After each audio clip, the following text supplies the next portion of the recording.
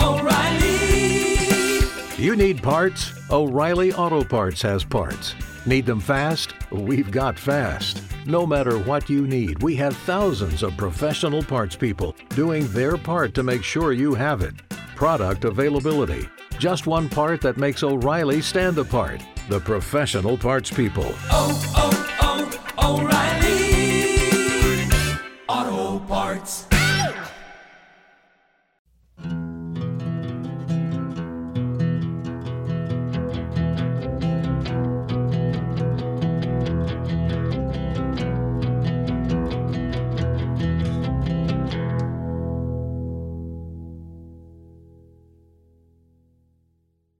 Welcome back, everyone, to National Park After Dark. This is episode 2 on Dian Fossey. Danielle's first two-parter. It feels weird. I don't know how because I'm not in the groove, like we stopped abruptly and now it's like a week later. Well, you left us all on quite a cliffhanger. You're just like, Dian Fossey led this crazy life. She did all this. She made a couple people mad, and then she was brutally murdered. Okay, bye. See you later. All right, bye. Well, it was more than a couple people, and we'll get into that.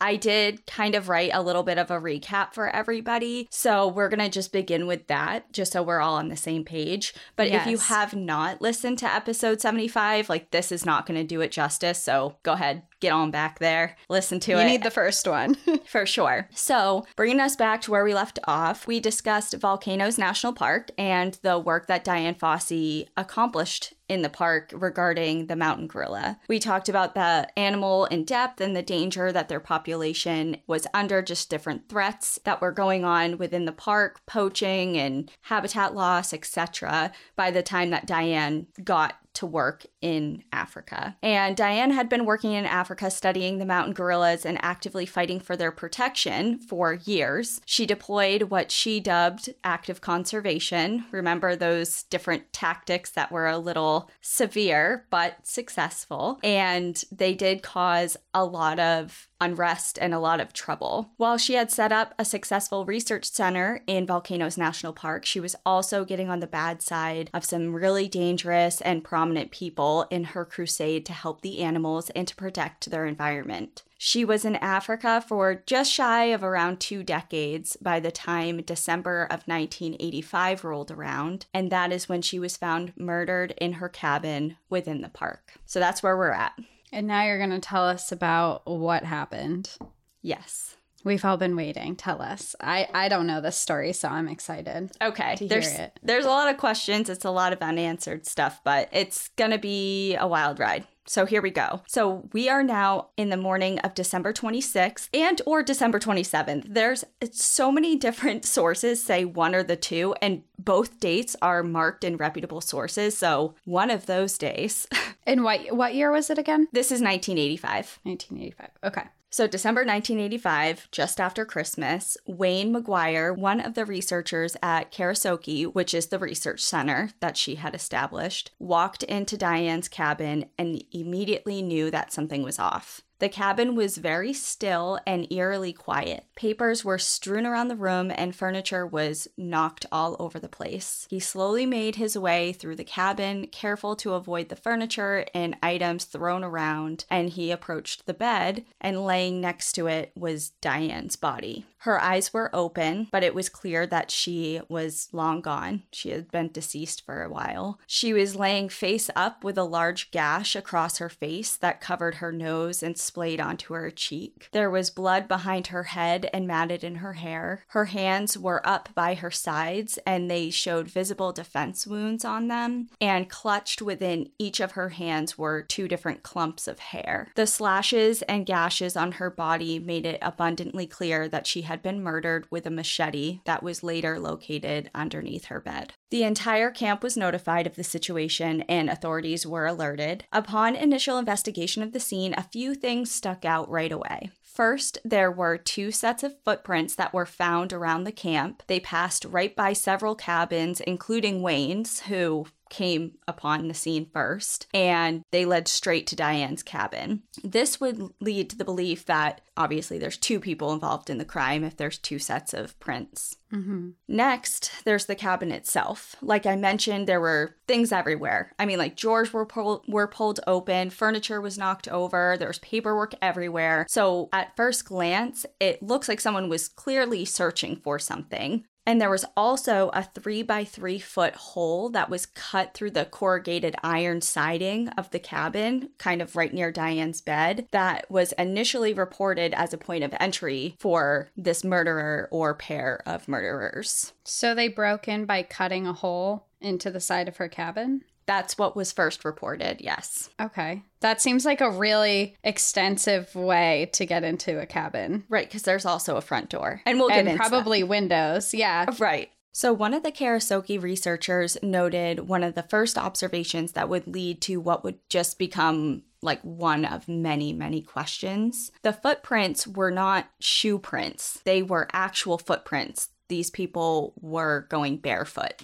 Okay. And he had remarked, quote, "White men don't walk around without shoes, while we Rwandans do that very easily." So that was kind of like the first clue as to who these people could have been. Mm-hmm. The footprints were marked in circles, like encircled and kind of protected until the police arrived. But ultimately, when the police got there, they seemed really uninterested in them. So the people who had circled them and set them aside and noticed that they were just regular footprints and, shoeless were the researchers at Karasowki. So not law enforcement at all? No, at this point, this is just the people who are at the research center making these first observations. So they circle them, kind of like bring it to the attention of authorities. And at this point, it's not even clear if photographs were ever even taken of these prints, let alone casts. Casts were never taken of the prints themselves either. So all in all, there was actually very little to no effort to protect this crime scene in any way. Like if you're envisioning the classic crime scene tape, everyone out of the area, there's crime scene photographers, protective gear used, limited entry into the scene, like that is not what is happening here at all. The hair that was in Diane's hands were collected by a member of the U.S. Embassy. Her name was Kathleen Austin, and she says that the police were aware of her doing this and actually watched her do it and didn't even bother to intervene or to collect their own samples. And the hair samples were collected separately. So one sample from her right hand was packaged and then one from her left. So they were separated. And the intention was that they were going to be sent to the FBI for analysis. DNA analysis, see if they could find out who did this. Right. So next, back to that hole in the wall, which is very odd because,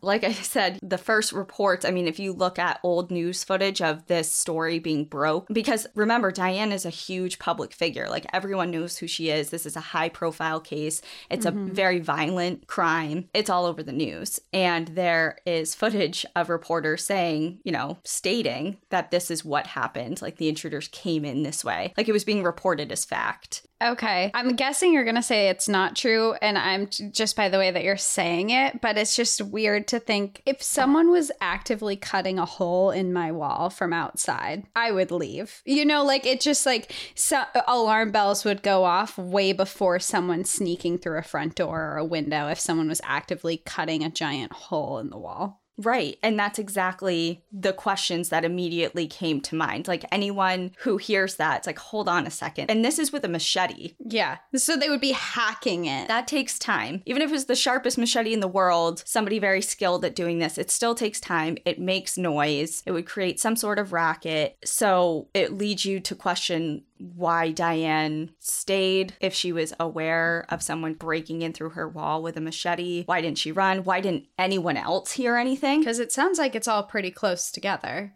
Everyone's. Yeah, the camp is obviously, all in one. It's a camp. The cabins are close together, but they're not butting up against each other. And it is in the forest, the jungle. But at the same time, you think that you would hear something like that. At first, the overwhelming theory emerged that this was the work of poachers. She had put poachers through hell, as we discussed a little bit in the last episode. She literally tortured them. And after the murder of Digit, her favorite mountain gorilla, she really, really ramped up her active conservation methods. And this included, which, forgive me if I already told you this because I don't remember, but I put it in here because it's just wild. She actually put a noose around one of the captured poacher's neck and threw the end of the rope over a rafter and was threatening to hoist him up and hang him if she didn't give him information that she needed. And another time, this is just a rumor, however, a lot of people don't think it's very off base. There was a rumor that she had injected a poacher with a slurry of gorilla feces in hopes to give him septicemia, and that she was also hiring different sorcerers from local communities to poison and curse poachers. Damn, so she is not against violence at all when it comes to saving the gorillas. Yeah, and we'll get into it a little bit. There are people who say, a lot of this is based in rumored. I mean, of course she did, for sure, burn people's villages down, and she, but as far as killing anyone or, acts of horrific violence. Because the other thing that we didn't really talk about, but is something to note, is it's not like it's just her and she's this wild and crazy violent person. If the Rwandan authorities got their hands on poachers or people doing illegal activities, they didn't treat them much better. This was a very violent time and people were not treated kindly who broke the law like this. So not excusing it, but it wasn't wildly out of the norm. Well, I imagine Dian Fossey had people with her that was also contributing to this as well. Yeah, she wasn't just a lone soldier. There were people also involved. I feel like that's a really important picture to paint, because when you're saying Dian Fossey was out there just burning villages down, it would be oh my God, Diane. She was definitely the ringleader. So there is that. For sure. All of that to say is she made a lot of enemies, is essentially the moral of that story.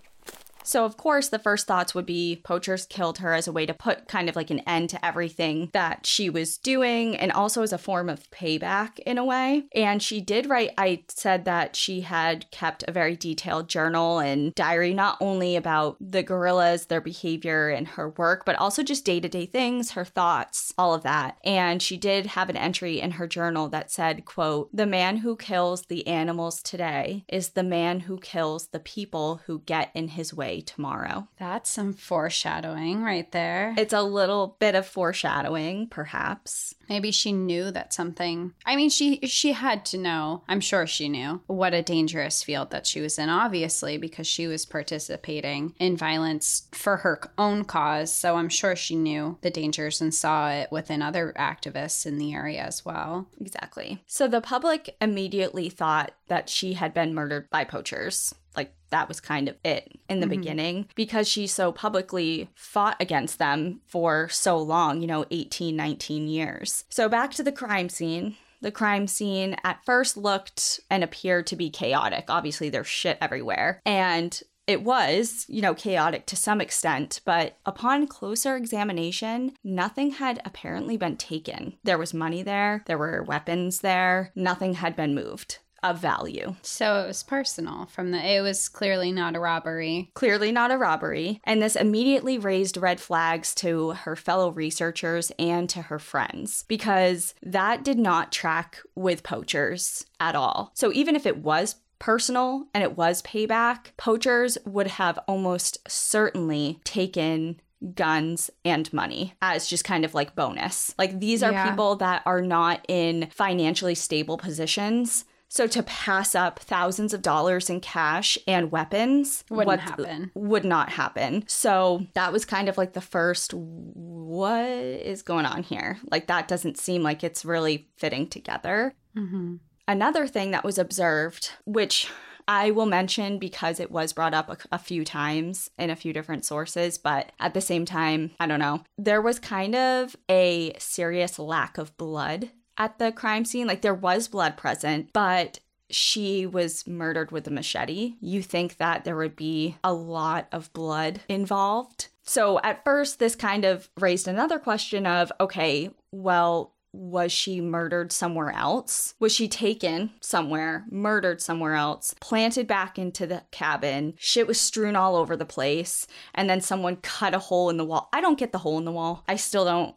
You know. With that theory, it's kind of weird too, though, because I would imagine if you had just murdered someone and she had clumps of your hair in her hands. Well, there's that. And also, it seems like that would take time. And she's in a camp where other people are, so to take her in and out seems kind of far-fetched too. It leaves a huge opportunity for a lot of witnesses. Yeah. And she seems like a woman that is not going to go quietly no matter what. So I just feel like the whole camp would have noticed something was wrong if she was being abducted, taken out of camp, killed, and then brought back. Like, there's just too much to that I think could go wrong. Well, she had a lot of defensive wounds too, that you said too. So there was clearly a fight involved. And I don't know how far away she was from the other cabins, but then at the same time you think, well, if there was this huge struggle, then wouldn't someone have heard it if she was killed right there too? Right.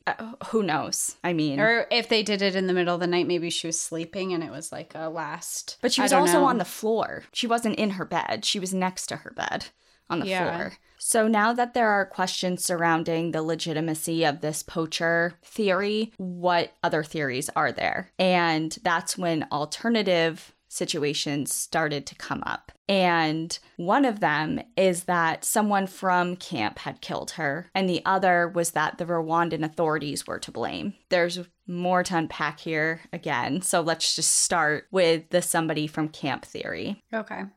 This train of thought kind of sprung out of a hot and cold relationship that Diane had with many members of her staff throughout the years. There are a lot of people who have gone on record saying how much they adored Diane and admired her and truly loved her. One person was even quoted as saying, "She wasn't just our boss, it felt like we lost our mother." Like, she was very beloved by a lot of people. However, if you remember back in part 1, we did kind of start discussing how paranoid she was getting, that like a lot of people in camp were turning against her. And an old friend named Kelly Stewart had one of these hot and cold relationships with Diane, as it seemed kind of was the theme for most of her relationships and friendships in her life at the time. And Kelly was quoted in a Vanity Fair article about her relationship and how Diane treated others. And I thought that I didn't want to condense it because it's very important. So this whole next thing is a quote. She said, "She had a perfectly colonial attitude towards the Africans. On Christmas, she'd give them the most extravagant presents. Other times, she would humiliate them. Spit on the ground in front of them. Once I even saw her spit on one of the workers, break into their cabin and accuse them of stealing and dock their pay. 2 researchers left Karasoke because of the way that she treated the Africans. My people, she used to call them. They were loyal to her, but they had to stay because there are few paid jobs in the area and there is a certain cachet to being a tracker. The men never knew when she was going to start yelling at them. When she left camp, it was like a cloud had risen, and it got worse over the years. She viewed herself as a warrior fighting the enemy who was out to get her. It was a perfect ending. She got what she wanted. It was exactly how she would have ended her script. It must have been painful, but it didn't last long. That first whack killed her. It was such a clean whack, I understand that there was hardly any blood."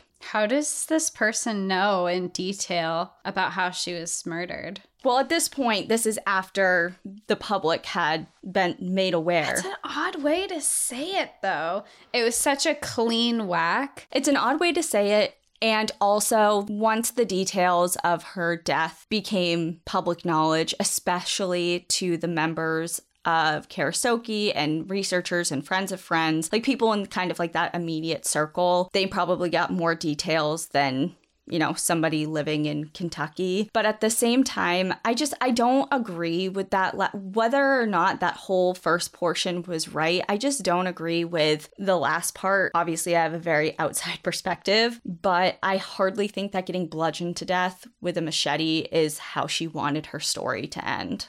Like, I just don't agree with that.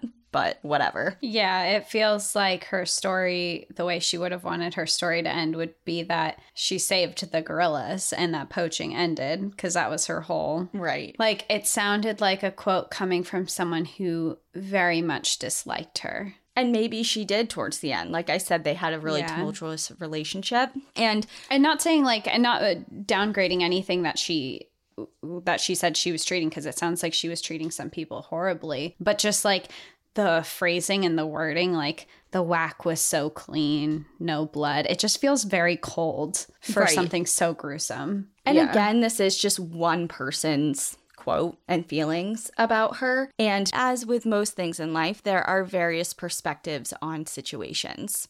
A friend and co-worker of Diane named Ian Redmond offered a totally different explanation for her treatment of staff. So in that same 1995 Vanity Fair article, he is quoted as saying, quote, "If you're working with Africans and want them to perform up to European standards, you have to blow up at them because they try to get away with doing as little as possible. Diane as an individual was in many ways like the gorillas in that if you are easily put off by bluff charges, screaming and shouting, then you'll probably think that the gorillas are monsters. But if you are prepared to sidestep those bluff charges and temper and shouting and get to know the person within, then you'll find that Diane, like the gorilla, was a gentle and loving person," end quote. Okay, so that's a little weird too, though, because he is defending her, but at the same time, he is generalizing an entire population of people, and he's rationalizing why you can treat them badly. Yeah. I know. And I felt the need to like put the 1995 in there, like the 1995 Vanity Fair article, not excusing it because it's a different time. I mean, it's not even that long ago. And of course, it's not the author of this article that said that. That is a direct quote from that man named Ian. But I totally agree with you. And I actually wrote a little bit of something like that because I was like, okay, I get what you're trying to say, but there's another problem with your statement that has nothing to do with Diane. It's how you're saying this.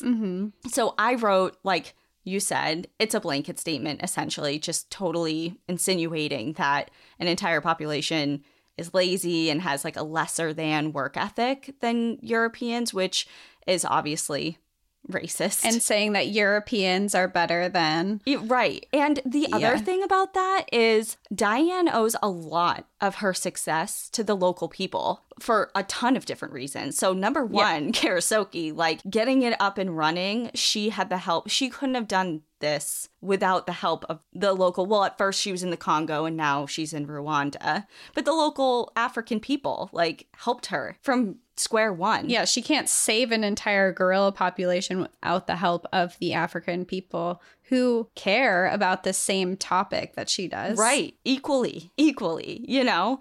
And because they're right there alongside her. I mean, from getting Karasoke up and running, they taught her how to track the gorillas. Like, she leaned on different people throughout the years. Oh, yeah, because she worked in mental health before this. She was she was in Kentucky, or she was working in Kentucky, but she lived in a lot of different places. She never lived amongst gorillas before. She needed the help from African people. Exactly. Yeah. And then she had obviously the help from them with the boots on the ground for her anti-poaching force. And, you know, they helped her research and track and, you know, just document everything. I mean, Diane is largely credited with saving the gorilla, and I truly agree that if it was not for her and her passion and her advocacy work, who really knows what would have happened to the gorilla and whatever trajectory they were on, where it would have led if she didn't step up. However, I don't think that she could have necessarily done it without the help of the same people that she was treating pretty fucking horrifically. Yeah. Like, you can look at two sides of this. She did some really amazing things, but it's clear at the same time she was doing some things that are like, oof, Diane, you can't treat people like this. Right. Exactly. Yeah. So, okay. Back to the theories, because the next was that her death was ordered by some sort of authority or someone high up in an illegal operation.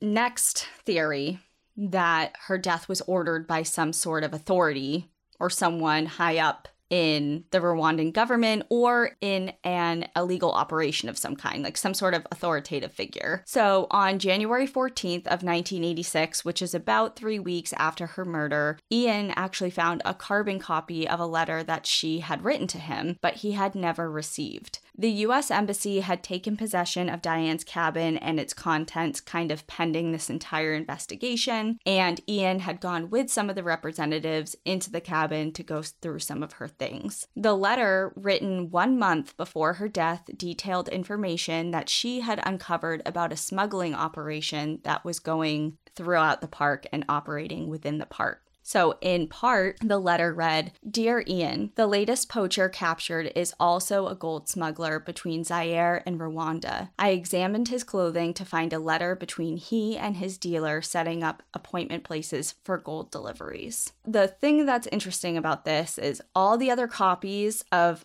all the other letters that she had written to Ian, he had received, but not this particular one. And while it certainly could have gotten lost in the mail, things happen, whatever. It just seems very odd, especially given the nature of its contents, the timing. It's just weird. No such thing as coincidences. Right. So this could definitely be considered evidence against the people that were named in this letter, evidence of crimes clearly being committed. Diane was known for holding evidence and using it essentially as blackmail against people that she viewed as enemies. Like, she kind of had this arsenal of collateral that she would hoard against people and be like, if you don't comply with what I want you to do, or if there was ever a situation that came up that she needed to use some information against someone, she would have it. So that's obviously very dangerous, especially when you're working with gold smugglers. Yeah. So a photocopy of this letter was taken and given to authorities. And to Ian and members of the embassy, this seemed like a big lead, a big start of uncovering the truth of what really happened to Diane. But the Rwandan authorities had a completely different take on this situation. At this point in time, Wayne, who was the guy who originally found Diane in the first place, was put in charge of the camp, and most everyone that was working in Karasoke was taken in for questioning and interrogation, and the police contacted the embassy to obtain the hair samples that they had collected from Diane's hands. So the woman who collected them from the U.S. Embassy originally, she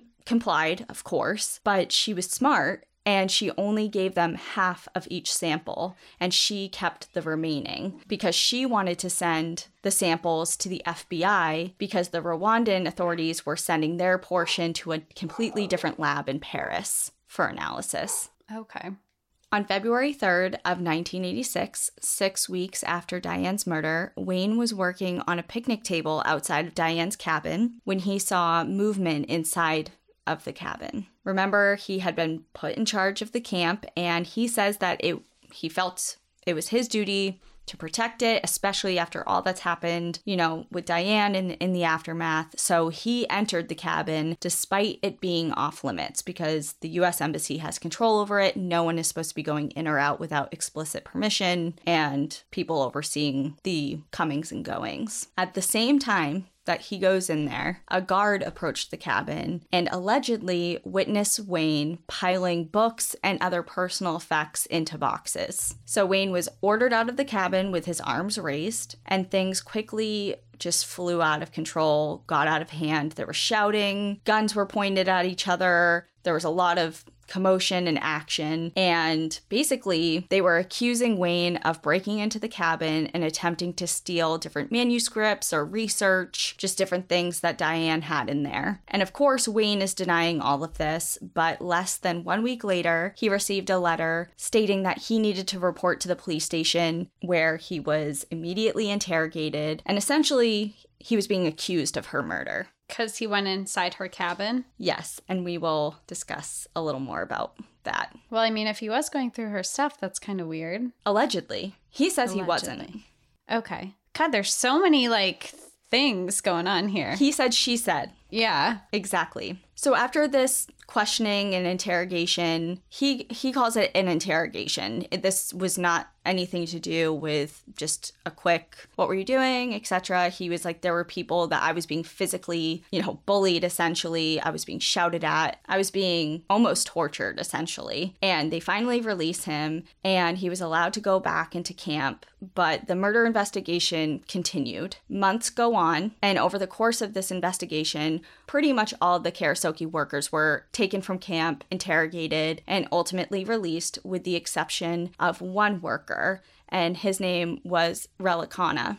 And he was one of Diane's best trackers. And like we already touched upon, Diane would sometimes mistreat her workers, and she especially had problems with those who disrespected her or kind of undermined her authority or questioned her. And Relicana was one of them. He wouldn't take her shit, essentially. He wouldn't allow himself to be mistreated, and he often stood up against her. And on several occasions, he actually quit, but then was rehired because he was just so good at what he did. Like, his skills were invaluable. So they had like a really love-hate type of dynamic and relationship. It's like, I need you, but we also don't get along. Mm-hmm. But Exactly. I need you. But I need you, and you ultimately contribute a lot to my work. So the night that Diane was killed, he was actually not in camp at all. He was at home with his family. But despite that, the police came for him, and the hot and cold relationship that he shared with Diane was twisted by authorities and kind of melded into, well, this is motive for murder because you guys didn't get along. And it was very clear. But she didn't get along with a lot of people. But with him, with Relicana, it was like very apparent. Okay. So at this time, investigations were handled through interrogation in Rwanda. There was not really much in the way of physical evidence being presented, which for obvious reasons is a huge, huge problem. Mm-hmm. And Relicana was brought into the police station for questioning and then was immediately brought to jail. The U.S. Embassy was on the Rwandan government asking for updates and evidence and updates on the status and investigation, and basically saying, what is going on with him? Like, why are you holding him? What's happening? And they got little to no response from the Rwandan government during this time. So now we're in July of 1986, and this is now 7 months after she was found murdered. And the Rwandan authorities received the lab results from the hair samples that were sent out. Oh. Yes, it's not as exciting as you think. So they concluded that the hair from her right hand was Caucasian in origin, but it wasn't her own. So at first,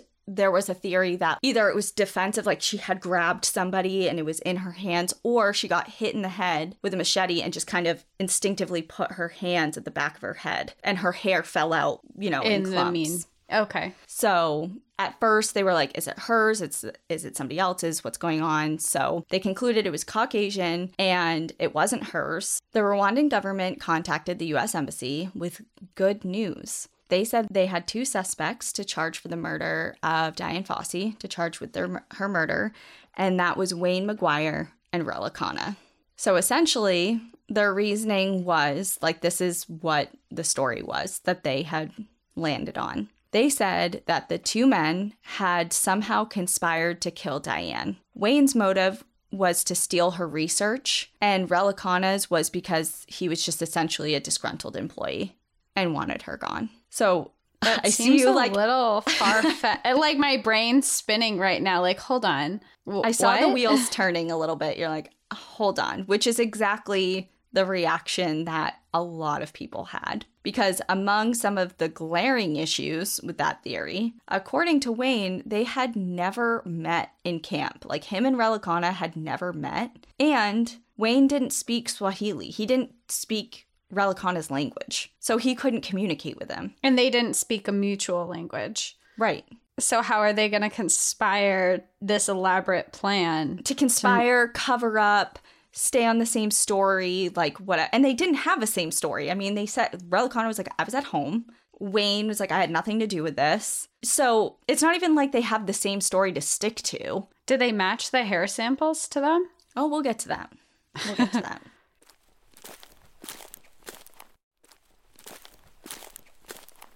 So despite these issues, and obviously all of the other questions that kind of are embodied in this whole quote unquote reason, they remained prime suspects.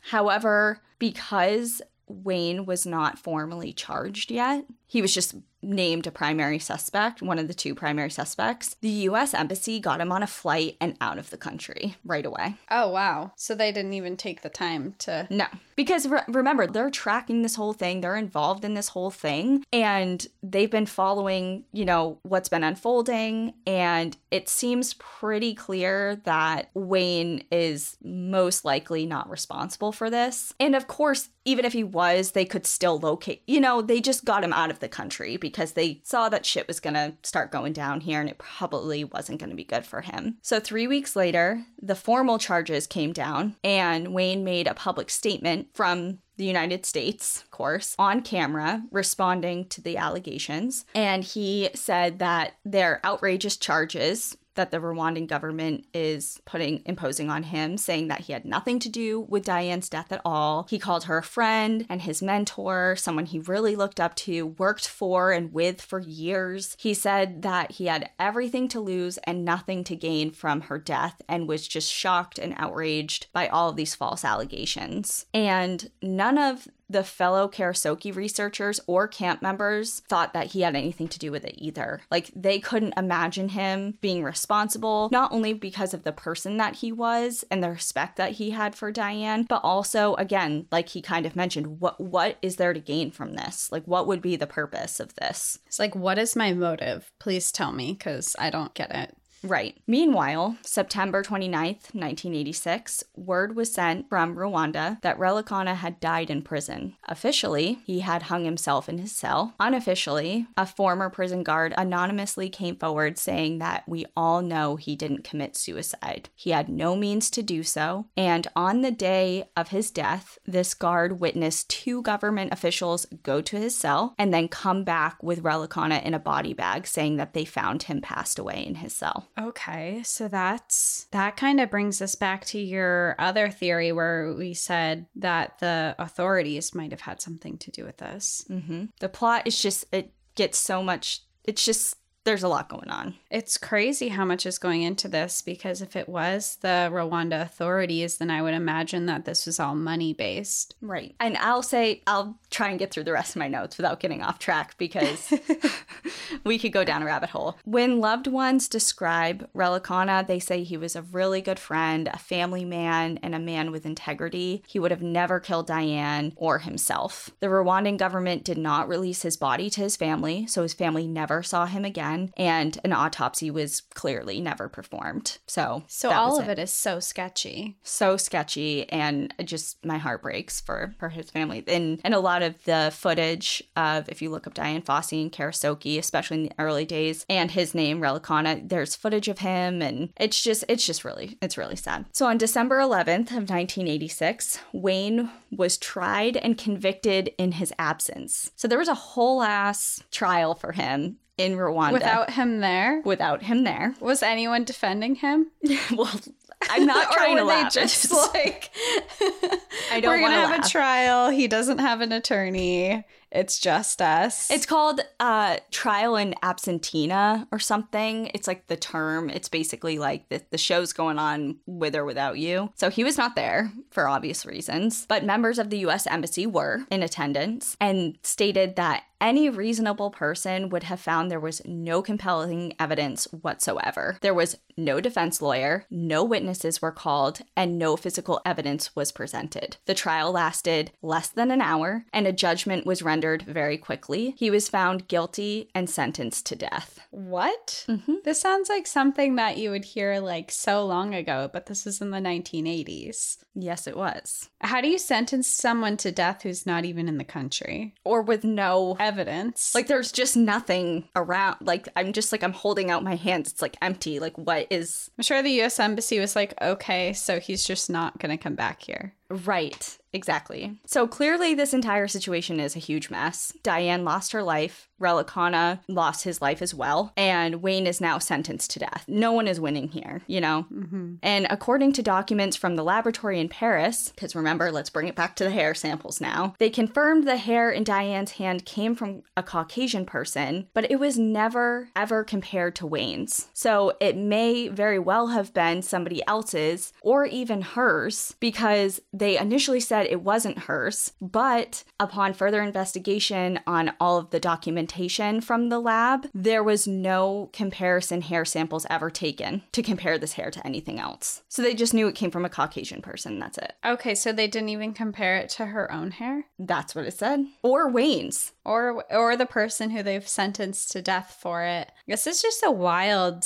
investigation. Of course, also, there's the whole crime scene itself. It was markedly contaminated. Evidence was not collected properly or at all, or processed correctly. Just everything was just all over the place. And of course, the case was really high-profile news. There was a huge pressure coming from all over, you know, not only in Rwanda and the United States, but globally. I mean, Diane was known around the world, and there was a huge amount of pressure for this case to be solved. There are questions as to whether the Rwandan authorities at the time were actually just really incompetent and just really messed up this entire investigation, or maybe they just didn't want to solve the crime appropriately for reasons that we kind of have touched on already. Well, if they're involved, then it would make sense of why they've botched this whole investigation and planted it on someone else and sentenced them to death so quickly. To be like, oh, no, it wasn't. It's this person, we know for sure. Mm-hmm. So more people than not agreed that the official story didn't track. What was the desired outcome if it was true that Wayne got away with the crime? And this is something that a couple of his fellow researchers made note of. They were kind of posing the scenario like, okay, so say he really did do this and his motive really was to steal Diane's research. What was he going to do? Kill her, the most prominent and well-known guerrilla researcher at the time, and almost without saying of all time, steal all her research and then publish it and claim it as his own? Someone who very clearly worked under her and with her, and now all of a sudden she's dead, and now all of a sudden he has all of this. Yeah, like where is none of it makes any sense. Right, like who would ever believe that, you know? And in regards to the Rwandan government being behind it, as Diane was often kind of like a thorn in their side, she created a lot of problems for them. Why would they kill her when they could have just easily kicked her out of the country? Like, why go to the lengths of getting her killed when they could have just kicked her out of the country? How would they kick her out? I mean, she wasn't a resident. I imagine she had like a working visa or something, though. I imagine she was legally there. But the Rwandan government is like, if they wanted her out, they could have gotten her out. Yeah. And the poaching theory, we already covered that. It didn't really fit well. So that leaves this smuggling operation. The gold that you were talking about, the gold smuggling? Yep. Or some other type of illegal activity or operation that she had some sort of knowledge about that was operating out of the park. So if someone was in a position of authority that was implicated or involved in an illegal activity, and Diane made it known that she had this ammo against them, did someone have her killed? Because there's a lot of different theories swirling around, but there's also a very real possibility that someone that was in the Rwandan, like a Rwandan authoritative figure, like whether in law enforcement or some type of political figure, if they were involved in an illegal operation and they were somehow implicated in whatever she had uncovered about it, that could ruin their lives and their careers. It doesn't mean that this one person, like this illegal operation,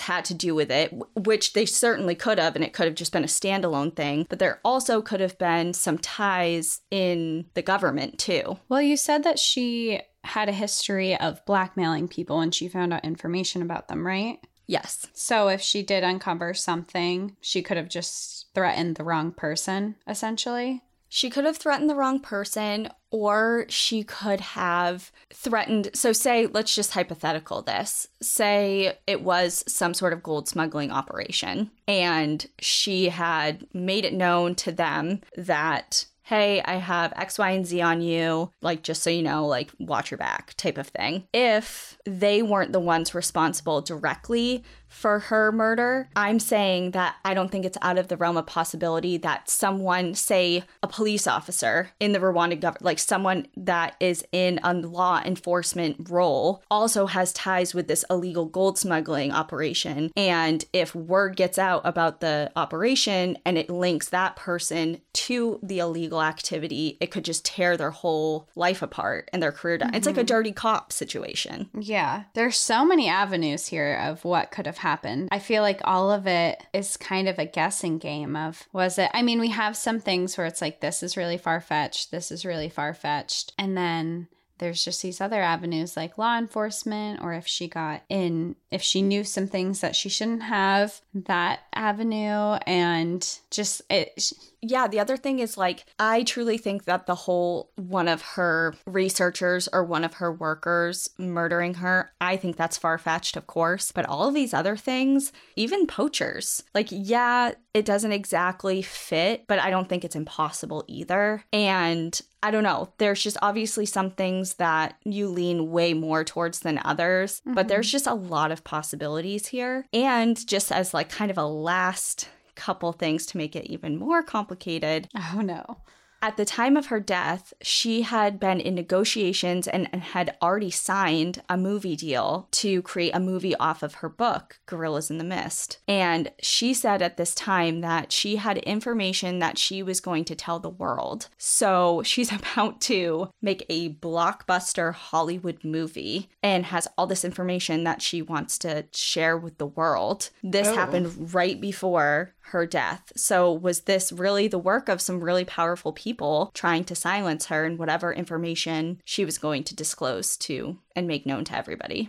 And then in 1994, a civil war in Rwanda led to a genocide that killed an estimated 800,000 people. And along with the mass loss of human lives came mass destruction of the country. The entire court involved in Diane's case was burnt to the ground, along with any chance of recovering documents or other evidence related to her case. The hair samples sent to the FBI have presumably been destroyed, and the ones sent to the Paris lab cannot be located. There is no extradition treaty between the US and Rwanda, and therefore Wayne was not sent back to the country to face his sentence. Although he didn't lose his life, he lost pretty much everything else. His childhood dream of working with the gorillas and all of his years living and working in Volcanoes National Park were just totally gone and done. And he had to create an entire new life and career for himself. And he has kind of reinvented his career, and he now works in the mental health field. And to this day, Dian Fossey's murder remains quote-unquote solved if you were to ask the Rwandan authorities, but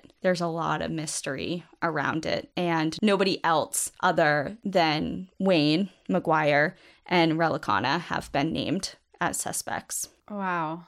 What a crazy story and how that all went down. I feel like this is wildly unsolved. I wrote, to this day, her murder remains unsolved because I truly believe that that's true. No matter what officially, they were like, okay, in 30 minutes, here we go, you're guilty. I don't take that. It feels like we're never going to know either. Well, yeah, no. Like, I mean, the whole... Unless someone comes out on their deathbed and is like, I did it. And even then, where's the evidence? Who's going to believe it? Right.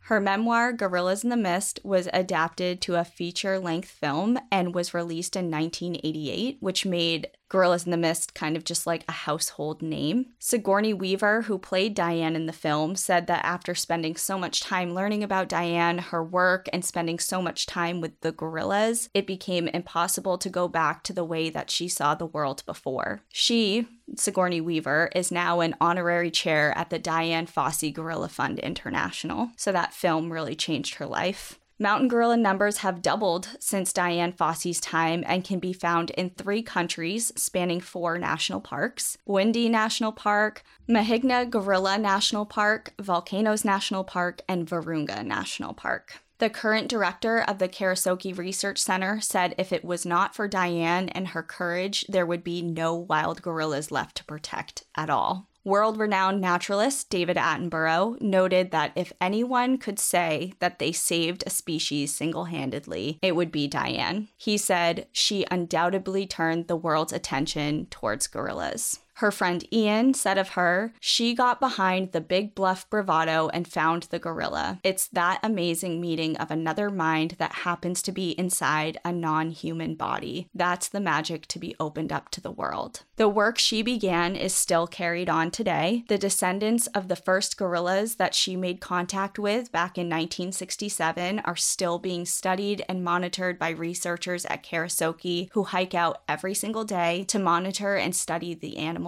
Each and every morning, Fosse Fund trackers will locate their assigned gorilla group by finding where the gorillas built their nests the previous night and then follow the trail of crushed vegetation left behind as the group moves. Upon locating the groups and recording the group's location, the trackers will then locate each individual and record different information regarding their appearance and their health and mark any changes, such as if there was anybody that was born, anyone that died, anyone that came to the group or left the group, as a way of just tracking the overall population dynamics. Behavior is also noted constantly as a way to collect detailed information for the long-term research database that has been going strong since Diane's time. And as of this year, in 2022, the government of Rwanda announced plans to expand this national park by roughly 39 square miles. This addition will serve ultimately, hopefully, as a buffer zone between the park and the surrounding communities, and will be utilized for agroforestry, which will hopefully benefit both the park and the people. But most importantly, the expansion will reduce human-wildlife conflicts,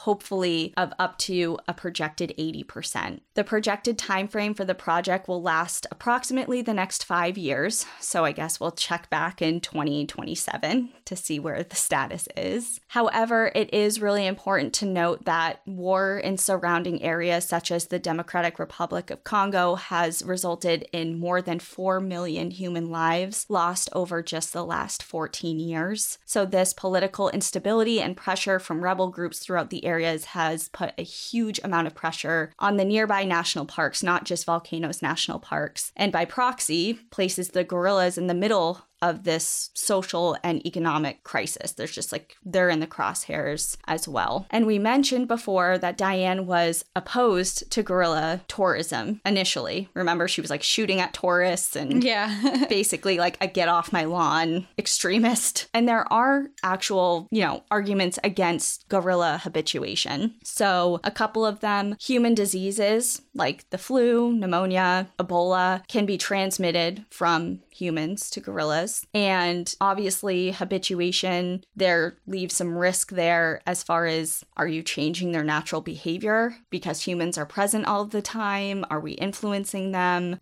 Those are some of the arguments raised against exposing the wild populations of gorillas to people on such a regular basis. But towards the end of her life, Diane did start to come around to the benefits of gorilla tourism. As of 1995, since 1979, gorilla tourists have increased Volcanoes National Park's revenue by 2,000%, and the number of guards, guides, and administrators have doubled. So I have no idea what that current figure is because, again, that figure came from an older article that was published in 1995, so I have no idea where the numbers are now, but I can only imagine they've increased even from there. And donations to the Fosse Fund not only contributes to the anti-poaching efforts and research efforts, but it pours money into local communities in the form of education, teaching the next generation of the benefits of protecting the gorilla and the environment, not only because the gorillas are poster children, but because protecting them and preserving their home brings massive benefits and opportunity in the form of income, jobs, and support for the local economy. Other than the gorilla treks,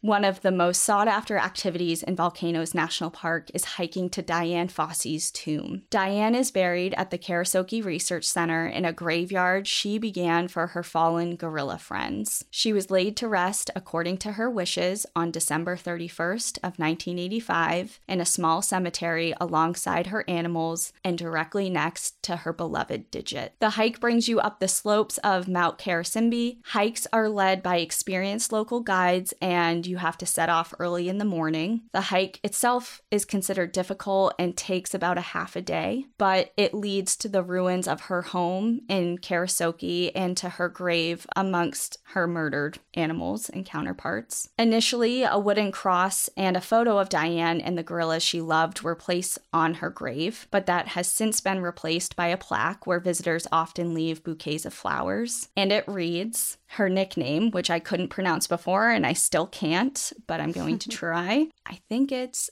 Nairira Machela Belly. That was really horrible. And anyone who knows Swahili or whatever, please don't come after me. I can't find any pronunciation. Send us an audio of how you're supposed to pronounce it if you know, because that would be cool. That would be cool. I can't find it on Google anywhere. It's like I do it and then I'm like, wow, that is actually I know I'm not saying it right, but that's definitely not it either. Yeah. And also I didn't write the meaning, but in the first part, it means the woman that lives alone in the forest. That was her nickname. And then below it says Dian Fossey, 1932 to 1985. No one loved gorillas more. Rest in peace, dear friend, eternally protected in this sacred ground, for you are home where you belong. And while poaching has decreased and gorilla numbers have increased since Diane's death, we aren't out of the woods yet. As we mentioned, mountain gorillas are still poached and their habitat is still under threat. If you would like to support the ongoing gorilla protection efforts and contribute to the work of the Karasoke Research Center, definitely consider looking into and donating to the Fossey Fund, and I will link it in the show description for this episode. Diane's ambition, dedication, and the legacy she left behind continues to inspire people around the globe. And I'm going to leave everyone with the very last entry that Diane ever wrote in her journal. And it says, I looked up into Digit's warm, gentle brown eyes. He stood pensively gazing down at me before patting my head and plopping down by my side. I laid my head on Digit's lap, a position that provided welcome warmth. When you realize the value of all life, you dwell less on what has passed and concentrate more on the preservation of the future. And that is the story of Dian Fossey and the mountain gorillas of Volcanoes National Park.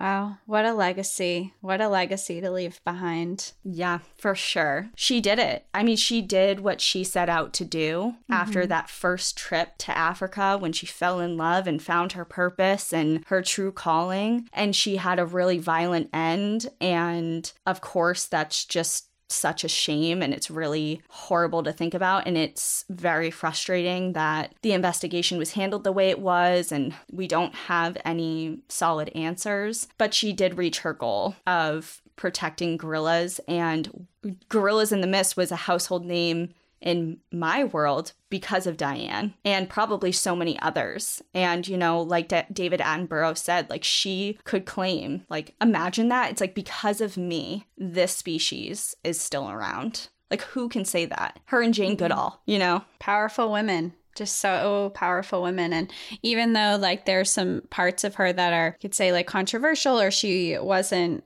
great in certain areas, it's like she set out for a goal to save a species and she did whatever she needed to do possible. And it sounds like she was a little ruthless, and she was it wasn't like she's like this happy go-getter woman. She was to the point, like, I'm doing this and we're succeeding at any means necessary. Yeah. So there's also someone that, I mean, she wasn't the same as Diane, but she has kind of a similar story, and her name is Joy Adamson, and she has an incredible story. It's very similar as far as like setting out to advocate for an animal, and she was also murdered. She's also buried in a national park, but she had to do with lions. She was the author of Born Free. There's a huge movie about it. It's a book. Like, it's has very similar ties. So maybe that will be an episode in the future. I was gonna say, is this one you're doing soon? I don't know if it's soon, but I will put it on the list for sure. I read Born Free when I was in college, but I didn't know that she was murdered. She's in Meru National Park. But yeah, so anyway, that's the story of Diane, and obviously there's a lot of questions, and I'm sorry if this episode was like all over the place, because I'm like, how do I make this flow in a way, because it's so all over the place, I don't know how to make it not all over the place. So, well, there's so many avenues and there's so many questions and mysteries of what could have happened. And it sounds like there was a lot of people that could have been involved in this. So it would be unfair to not touch upon every section of that, Right. despite it being like a little bit like all over every direction. It's because that's what the story is. you know what I felt like that, the meme from Charlie Day from Always Sunny in Philadelphia, when he's like, he has the whole board of all these different like things and there's like red string everywhere and he looks like a madman. I know exactly which one you're talking Like, about. that's what I felt like trying to present this. I'm like, okay, are you following me? You know, Like, here it is. You're like showing the my board. hair's everywhere. I'm like, do Yeah. you see? Yeah. So anyway, that is it. Everyone should go definitely watch Gorillas in the Mist. It's an amazing film and it's very true to Diane's story. And if you really wanted, you know, go in depth, her book, Gorillas in the Mist, I mean, it's her memoir. So add it to the list, the book list. Yeah, we got a long list running. We should really someday start a book club because we have so many books. I know, but I can't even think about running that right now. I'm just like, oh God, there are a lot of things that we want to do that we're just like, yeah, maybe someday. That would be great. All right, We're very busy. I gotta get out of here. It's hot. I gotta get outside. It's like a heat wave in Washington right now, which is absolutely unheard of, and I'm upset about it. And I have no AC. It's really hot in Vermont. I have AC, which is nice, but it's been like in the 90s the past few days, and it's hot. I know, we got on Zoom, and I was like, oh God, it's so hot. And Cassie's like, yeah, you're glistening. I'm like, oh, I'm sweating my ass off. Thank you for putting it that way. I'm glistening.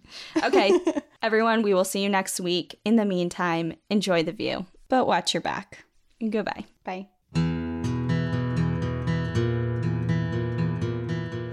Thank you for joining us again this week. If you have a trail tale you'd like to share, send us an email at npadstories@gmail.com. Follow us on Instagram and Facebook at National Park After Dark and on Twitter at NPAD Podcast. Become an outsider by joining our Patreon, where you'll gain access to monthly bonus stories and exclusive content. And remember, when you support our partners, you're supporting our show. To access our special discount codes along with source information from today's episode, check out the show notes. For information on the show, to shop our merch store, sign up for our newsletter, and more, visit npadpodcast.com. And if you're enjoying the show, please rate, review, and subscribe wherever you listen to podcasts.